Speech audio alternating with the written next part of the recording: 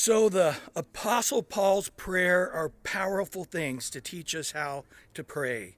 And he doesn't just have one in the book of Ephesians, but two in chapter 1 and chapter 3. We looked at the first part of that last week in verse 15 through 18. Therefore, he says in verse 15, I also, after I heard of your faith in the Lord Jesus Christ and your love for all the saints, do not cease to give thanks for you, making mention of you in my prayers, that the God of our Lord Jesus Christ, the Father of glory, may give to you the spirit of wisdom and revelation in the knowledge of him, the eyes of your understanding being enlightened, that you may know what is the hope of your calling, what is the riches of the glory of his inheritance in the saints, us. And now in verse 19, and what is the exceeding greatness of his power towards us who believe, according to the working of his mighty power. Exceeding great, mighty power of Jesus in us and through us. The word exceeding is to throw something beyond what you meant to throw it. Greatness is we get our word magnitude from it. Megatheos. And I'm throwing it beyond a magnitude greater. And then the word power is we get our word dynamite from it. And it's towards all believers, not some who believe, but everyone who believes, according to the working of his mighty power. Wow. God wants us to be a people who have an exceeding great, mighty power that worked in Jesus, working in us. Mark 16 tells us when the power is displayed. When you go out to preach the gospel, God's signs and wonders will follow the preaching of the word. And again, it's his mighty power. It's not some power we work up through prayer and reading the Bible and we put on some magic Christian ring or some magic Christian belt and boom, eat some Christian spinach and, No, the treasure we have in these earthen vessels is that the power is not of us. It's always the power of God through us. So it's there. The Holy Spirit lives in us. It's for every believer.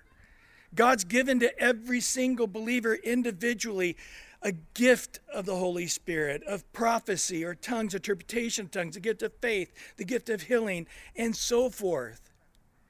That everyone would have a gift that individually we use to bless the body, but more importantly, to be a light and a salt to the earth. And so the question is, if we're not seeing that power, are we clogging up the pipes? We're going to get to Ephesians 5, and he says, be filled with the Holy Spirit.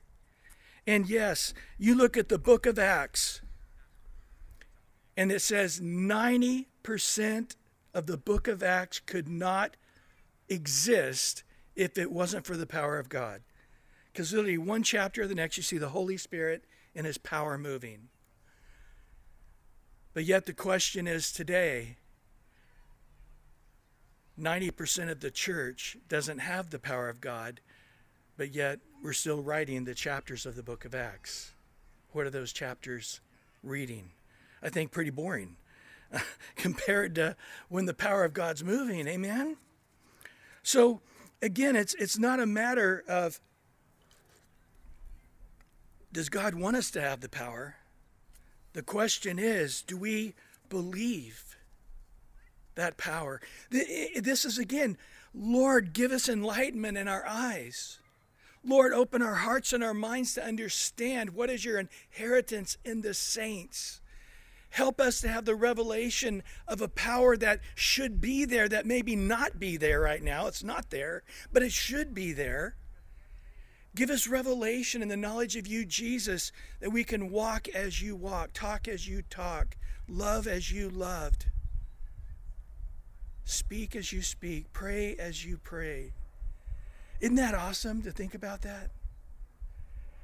That Jesus wanted us to have the same prayer life he had. He actually said, what you're observing is not through me. Jesus said, I don't speak one word that I don't hear from the Father first. I don't do one thing unless the Father showed me to do it. Of my authority, he says, of my power, I've done nothing. All that you've seen happen in this human body is the work of the Holy Spirit through the power of my Father. That way, I want to tell you, the works that I've done, you can do also. And greater works than these you will be able to do, because I'm going to the right hand of the Father, even more power towards you. Interesting that a lot of Paul's prayer is eaten up by talking about power and the power that should be in the believer's life that sometimes is not there. Well, in verse 20, he goes on to talk more about this power. And he says in verse 20 to 22, which he worked in Christ when he raised him from the dead and seated him at the right hand in heavenly places, far above all principalities and power and might and dominion, that every name that is named, not only in this age, but also in that which is to come, and put all things under his feet, gave him to be head over all things to the church, through the church, in the church, by the church. Notice, as we're going to see, in this power of Jesus is laid out in these three ways.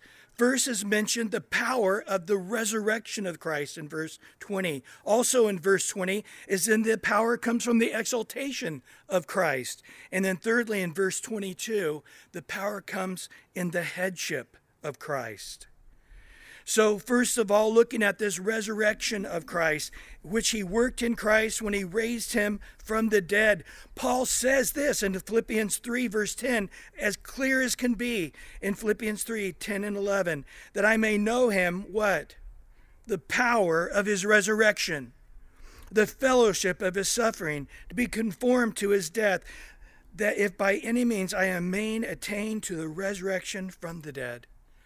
Lord, I want the power of your resurrection. What's that going to help me to do? It's going to help me to be glorious in suffering. That's going to help me to die to my flesh. That power of your resurrection living in me, I'll be able to put to death daily all the passions and desires that war against the Spirit. And that power in my life that raised you from the dead would be in my life, that I also could live as one right now who's truly been raised from the dead. Isn't that what Paul says? That here's my goal, that I would no longer live. Remember in Galatians? But the life that I now live, I live in Christ. In John 2:19, Jesus answered and said to them, destroy this temple, and in 3 days, what? I will raise it up. Now understand, in Romans 8, it says the Spirit raised Jesus from the dead. And in Acts, it says that the God the Father raised Jesus from the dead. All three persons of the Trinity were active in his resurrection. But let's not overlook the fact that Jesus says, I will raise my body from the dead.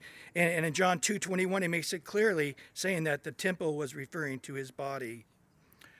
And so that same power that raised Jesus from the dead lives in us because God's Holy Spirit is in us. And we need to be filled and keep being filled with the Holy Spirit. You see, the Holy Spirit is in the world right now. You think right now, maybe I'll take one of these tracts we have here from the church and I'll hand it to somebody. You know what you're going to find? That those who are being called unto God, God's been working on them overtime. And when you pull that out, they're going to be going, this is right in line where my heart's at. Yes, give me that thing. And they'll read it like they're starving to death. Did you realize that's happening? The fields are white unto harvest. Wednesday night, I told the guys, hey, I got a whole stack of these right here on the stage. Hand one out Thursday. Hand one out Friday. Hand one out Saturday. Just one. If you got to just, go at 11 at night and put it under their door, put it on their door and run away. Whatever your faith is. But you could just say, Jesus loves you, and I want you to know the good news, and hand it to him. That's it. If that's all your faith is able. How simple is that? I don't know if anybody grabbed any. Maybe they did. Lord, let somebody come to the Lord to that right there.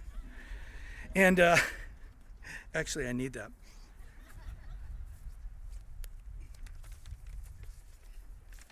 Oh, yes. Now I remember what the Holy Spirit was speaking. The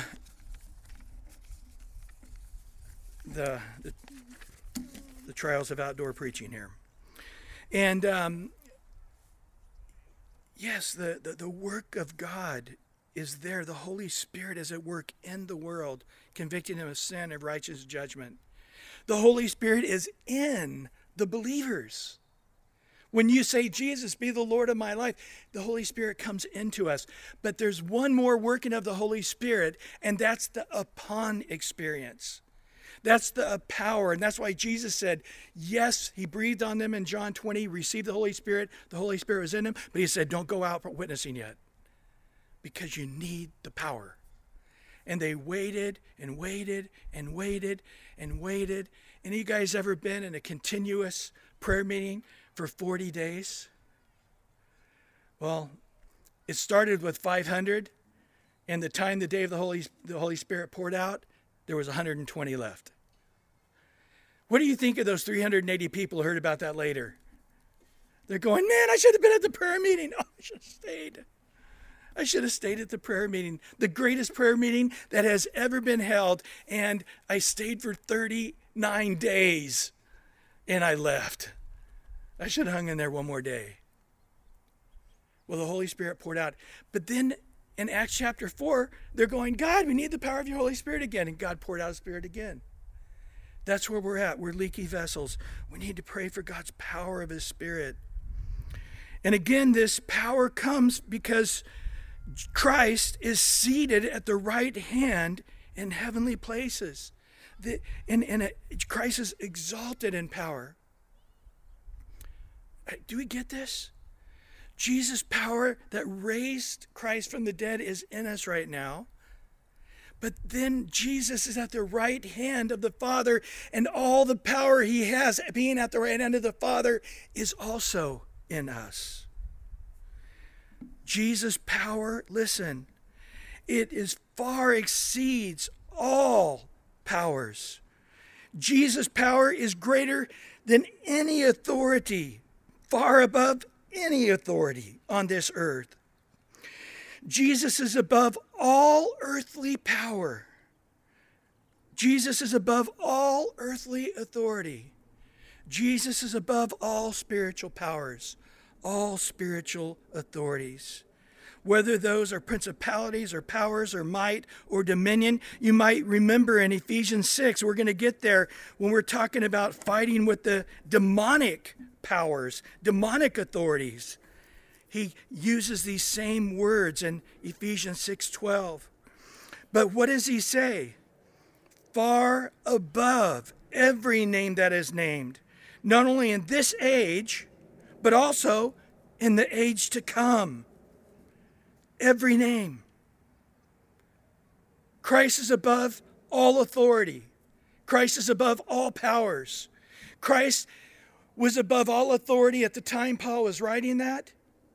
So whoever stepped onto the throne of Rome, Augustus or Julius, whoever it was, Nero, it didn't matter. Picture with me right now. You guys might remember years ago, back in 1990, they sent out, it was called a Voyager 1. It was a space probe. Do you remember this? They had a capsule and they filled it with all kinds of earth sounds and earth pictures. And the idea was an extraterrestrial one day would find this and it would give them directions to Earth to come to find us. This is no joke. But they had the camera, and this is the first time that the camera actually went out of sight. But the last picture it took of Earth, it was a tiny, tiny blue dot. And that sort of became the headlines. The Space Voyager final glimpse of Earth is we were a tiny, tiny blue dot. And the idea was, how insignificant are we? So picture, if you would, a little tiny piece of sand. That's Earth. And guess who you are? A tiny piece of dirt on the tiny piece of dirt. And now picture God, who's got the whole universe in the span of his hand. And you're going, but God, Biden got elected. And he's going, that tiny piece of dirt on the tiny piece of dirt on a tiny little space, on the little tiny space of dirt. That's it. That's overwhelming you. Where's Jesus?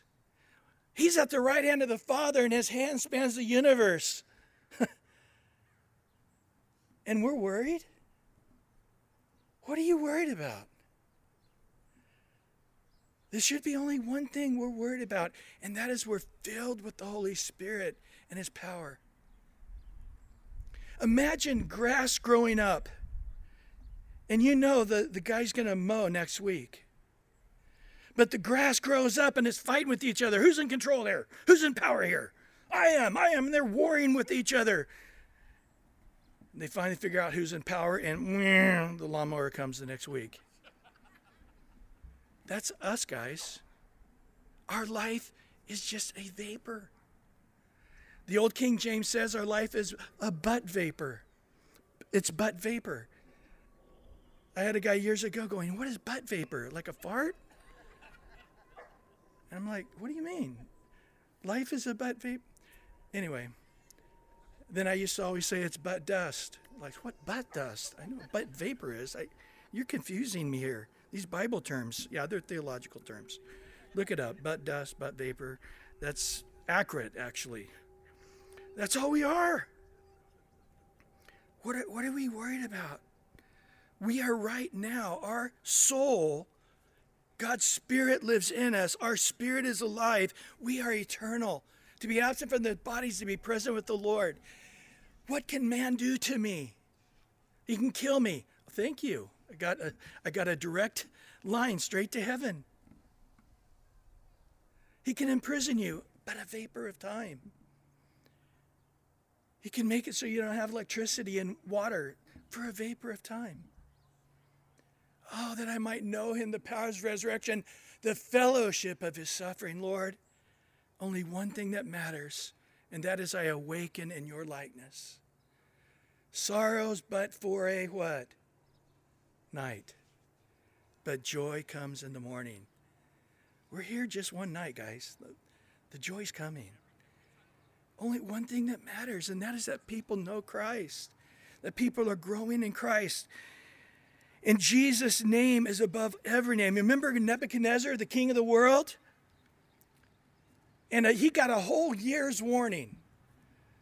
He had this dream, and Daniel interpreted the dream, and he said, oh man, I'm scared to death for you, Nebuchadnezzar, because that is a dream about you being prideful in heart and God humbling you. And he didn't listen to that prophecy. And the next year, he's standing on top of his great building looking over Babylon and says, oh man, look at all that I've done. Look at all the great things. Man, I'm amazing. Right then, he was struck down like an animal for 7 years. His hair grew out like the feather of a bird, his fingernails like the claws of a bird, and he wandered around eating grass like a cow. But at the end of 7 years, his mind came back. And he looked to God. He said, I bless the Most High and praise and honor him who lives forever and ever. His dominion is everlasting dominion. His kingdom is a generation to generation. And all the inhabitants of the earth are reputed as nothing before him. That's just accurate, guys. That's not some strange poetry. That's just accurate. There's one power, one authority, and that is Jesus. And it's the Father's will that Jesus be lifted up. And that should be our will. What do we pray in the Lord's Prayer? Not my will be done, but what? Thy will be done. What's the Father's will? Philippians 2, it says, God has highly exalted him, Jesus, and given him the name above every name, that at the name of Jesus every knee should bow, and those in heaven and those on the earth, those under the earth. One day, all the universe, those who are in Hades, those who are on the earth, those who are in heaven, all at one time are going to see Jesus. And every tongue will confess, even the non-believers, even those who will spend eternity in hell, will confess that Jesus is Lord to the glory of God the Father. And here's why I want to spend some time today. He put all these things under his feet. What is that phrase referring to? You can go through the Old Testament. The clearest passage is in Joshua 10. And this is right after they conquered Ai. And they had a number of kings. And Joshua came to all the young men of these great kings. And he said, everybody put your foot on their neck. And then afterwards, they killed him. It was in essence saying that God has dominated all powers that are in the promised land that are not supposed to be in this land. This is a prophecy of Jesus. In Psalms 110, verse 1, he says, the Lord said to my Lord, the Father said to the Son, sit at my right hand till I make your enemies your footstool. In Psalms 8, verse 6, again, until I put all things under your feet. In 1 Corinthians 15, 24 to 28, then comes the end when he delivers the kingdom of God the Father and he puts an end to all the rule and authority and power. He must reign till he has put all enemies under his feet. The last enemy that will be destroyed is death, for he has put all things under his feet. But he says all things he put under him, it's evident that he put all things under him is accepted. Now, when all things are made subject to him, then the Son himself also will be subject to him who put all things under him, that is God, may be all in all. So once all things are truly under Jesus' feet, he then comes back to the Father and he says, here it is, Father. When does that happen? At the end of the tribulation period. You can read in Revelation, Jesus comes riding on the horse, and there he comes to the Battle of Armageddon, and he slaughters all the kingdoms of the world in rebellion against Jesus. In Hebrews 2:8, but have put all things subject under his feet, for it is he who put all in subjection under him. He let nothing that is not put under him. But now we are not yet see all things put under him. Guys, all authority and power is under Christ's feet. It's just we don't see it yet. Satan has not yet been crushed. He's going to be. Just like somebody who gets a little snake that nips at their boots. I've had friends that have had that working on our church site in San Diego. A rattlesnake nipped right at the guy's boot and hung onto his boot. And he got with his other foot and he just put its head and crushed its head under his heel. Satan's head has not yet been crushed. He took a nip at Jesus. And yes, he died, but he rose again. It hasn't happened yet, but it is going to happen. Satan doesn't believe it. Satan thinks he literally is more righteous than God. He literally thinks that his plan is holier than God's plan.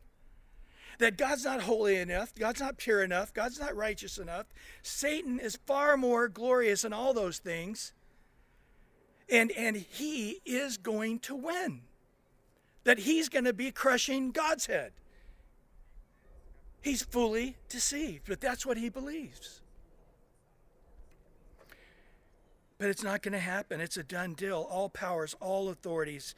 And in that 1,000-year millennial reign after the tribulation period, Jesus will rule with a rod of iron. If anybody even in their thoughts think of rebellion, he'll crack their skull like a potter would crack a clay pot. And right now, this headship of Christ is where we are. We're going to get to Ephesians 2, and it says, we are seated with Christ in heavenly places right now. Positionally. So we saved each other. Oh, are you saved? Saved means we're in our brand new body with the Lord in heaven. Is anybody here saved? But yet we know the promises of Christ, right? That he who began the good work, it's as good as done. That Christ lives in us. We are, moment we leave this body, we are going to be at the right hand of the Father, sitting with Jesus in perfect righteousness. And when the rapture comes, we'll be in our perfect bodies. And we will be saved. Is there any doubt that's going to happen? It's just a matter of time. But you who are older like me, you know what time is. It's a second. Years ago, I was called to go visit a man who was in his 90s. I think he was 93. And he was in the hospital dying. And he was just, I couldn't get breath. And he couldn't breathe. And he was just frantic. And we've been told that he was bitter at God for letting him die so early. He didn't think God had given him enough years. This is no joke. He was 93 years old going, this is nothing. The fact that I'm dying at 93, I should be living years longer. That's what his kids had told us. But we went in there and just said, look, don't blame God for death. That came through Adam and Eve and their sin. And your sin is putting you to death.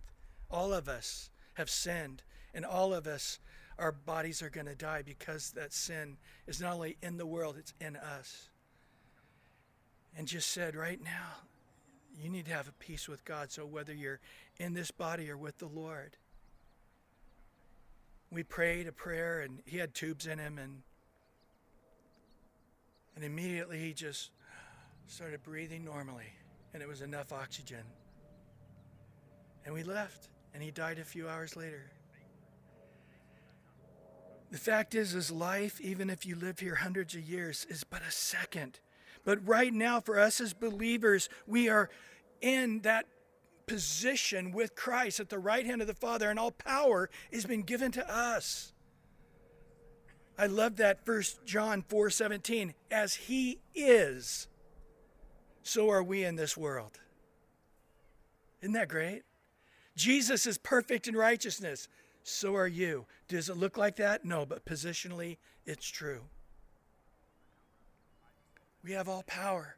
All power that Jesus had, the works that Jesus did, we can do in greater works. Because as he is, so are we in this world.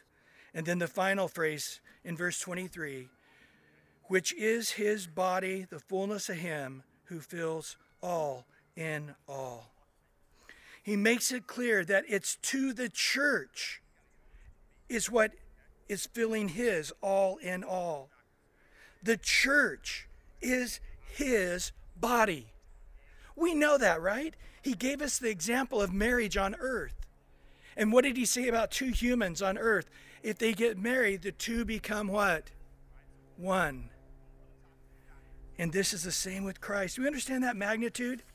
Listen to Jesus talking about this in John 17. Listen to his passion and his heart for us. In John 17:20, I do not pray for these alone, but I also pray for those who believe in me through their word, that they all may be one, as you, Father, are in me, and I in you, that they also may be one in us, that the world may believe that you sent me. And the glory which you gave me, I've given them, that they may be one, just as we are. I and them, you and me, they may be made perfect in one, that the world may know that you have sent me and have loved them, and you have loved me. Father, I desire that they also, whom you gave me, may be with me where I am, that they may behold your glory which I have given you. For you loved me before the foundation of the world. O righteous Father, the world has not known you, but I have known you, and these have known that you sent me. And I have declared to them your name, and I will declare it, that the love with which you love me may be in them, and I in them. Do you hear this? This isn't some clerical reading in a courtroom. He's talking about our position in Christ right now. Exactly as he is in the Father, we would be in the Father. Exactly as he has walked in the power and the love and the ear to hear and the words to speak from his Father, that same experience would be in us as well. But even in a greater way, because Jesus, the Father, the Holy Spirit, indwells us, speaks to us. This is in the church. The fullness of him is in the church. Christ gave his all to have the church. The church is his bride. That was his goal. The two becoming one. We know this, don't we? In Ephesians 5:25, husbands, love your wife as Christ loved the church and what? Gave himself for her. On the cross, Christ was saying, I love my bride. I'm dying for my bride, that I might gain my bride. Who is the bride? The church. You always know what's most important to God by seeing what Satan is minimizing. Right? Is freedom of speech important? Satan minimizes it. Is the prayer meeting important? It's so sealed in our mind, it's not important. It's for old ladies and little children. It's a waste. It's a waste of an hour. I could literally watch a whole episode on Netflix in that time I prayed. Man, I really wasted an hour. Got to get caught up on Netflix now. It's minimized. Now the church is so unimportant. We see the government of our nation saying, why would you want to go to church and risk getting the COVID? I mean, I can understand if you want to go to a football game and risk getting COVID. That I understand. But going to church is a big nothing. Why would you want to go to a big nothing? Just stay home and sing some songs and just listen to some guy talk about the Bible. It's a useless thing to do. But if you want to waste your life, don't go in person and kill yourself. They had no understanding. What is the most important thing to Jesus? The church, the health of the church, the prayers of the church, the power in the church, the fruitfulness of the church. People often say, well, I'm just a Christian on my own over here. Well, tell me about your Christianity. It's personal. And I'm offended you would ask me about it. It's between me and God. We got our own contract made out. And I'm like, you're deceived. Because there's one body. And it's offensive to Christ to say that the church, the gathering together is minimal, is unimportant. It's the church that he sanctifies and cleanses with the washing of the water of the word. Isn't that what he says? God's given to the church pastors and teachers for the equipping of the saints, that we're washed in the water right now, the preaching of the word, that he might present to himself a glorious bunch of individual Christians? No. That he could present to the Father the church, all the believers unified. Father, as I am in you and you are in me, that we would be in us and they would be in us. And we in what? Them. You see, it's the church. That he might present the church glorious, not having spot or wrinkle or any such thing. So Paul, in this prayer, wants us to know God experientially. He wants us to appropriate our riches fully. He wants to experience God's power victoriously. How do we experience this victorious power? Through the scriptures, through prayer, through suffering, through surrendering our life, so that we might have the power, the full power of the Holy Spirit. As we end here, I would just like to give a few thoughts on end times. We are in the last days of the last days. And it's happening exactly as the Bible says. I mean, imagine if you were to get all the plays that the other team is going to have for the next football game. Somehow you got the playbook, and they have it listed out. Play 1, play 2, play 3, play 4, play 5. And everybody on the defense knows what the play is going to be. I love watching on YouTube where they have these trick plays that are unbelievable. And when you look at them, they're really not very tricky. But when everybody's thinking it's a pass, it's a pass, it's a pass, and then it's a run. It's successful, right? Or imagine if somebody could read the plays and tell the batter before the pitch was thrown. You know, the guy's up there thinking it's going to be a fastball, it's going to be a fastball, and he's swinging at a fastball. It's a changeup. And he swings before the ball even gets to the plate. But you know it's going to be a changeup. Is there any trickiness into it? This is a changeup. All right. How successful would batters be if they knew the pitch before they got there? We know everything Satan's going to do, guys. He told us. He told us in advance. And then on top of that, God said, here's the play we're going to have defensively. Here's the plays we're going to have offensively. So we know all of Satan's offense. We know all of Satan's defense. And God said, I'm already got the playbook for that. We know his play, and we already have a defense. We know how they're going to set up, and we already have an offense. Do you think we're going to win that game? It's just a matter of us reading the playbook and knowing it in advance. What do we see in this prayer? That Christ is seated at the right hand in heavenly places, far above all principalities and powers and mights and dominions. God has put all things under his feet, and he has given him to be the head over all things. Just soak that in a minute.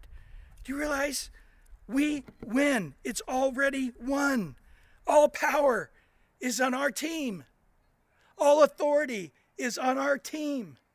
There's only one eternal God. Satan's not it. He was a created being. There's one eternal God. And he loves us. He sent his son to die for us. He's taken us to heaven to be with him. It's only a matter of a few seconds before we're with him in heaven.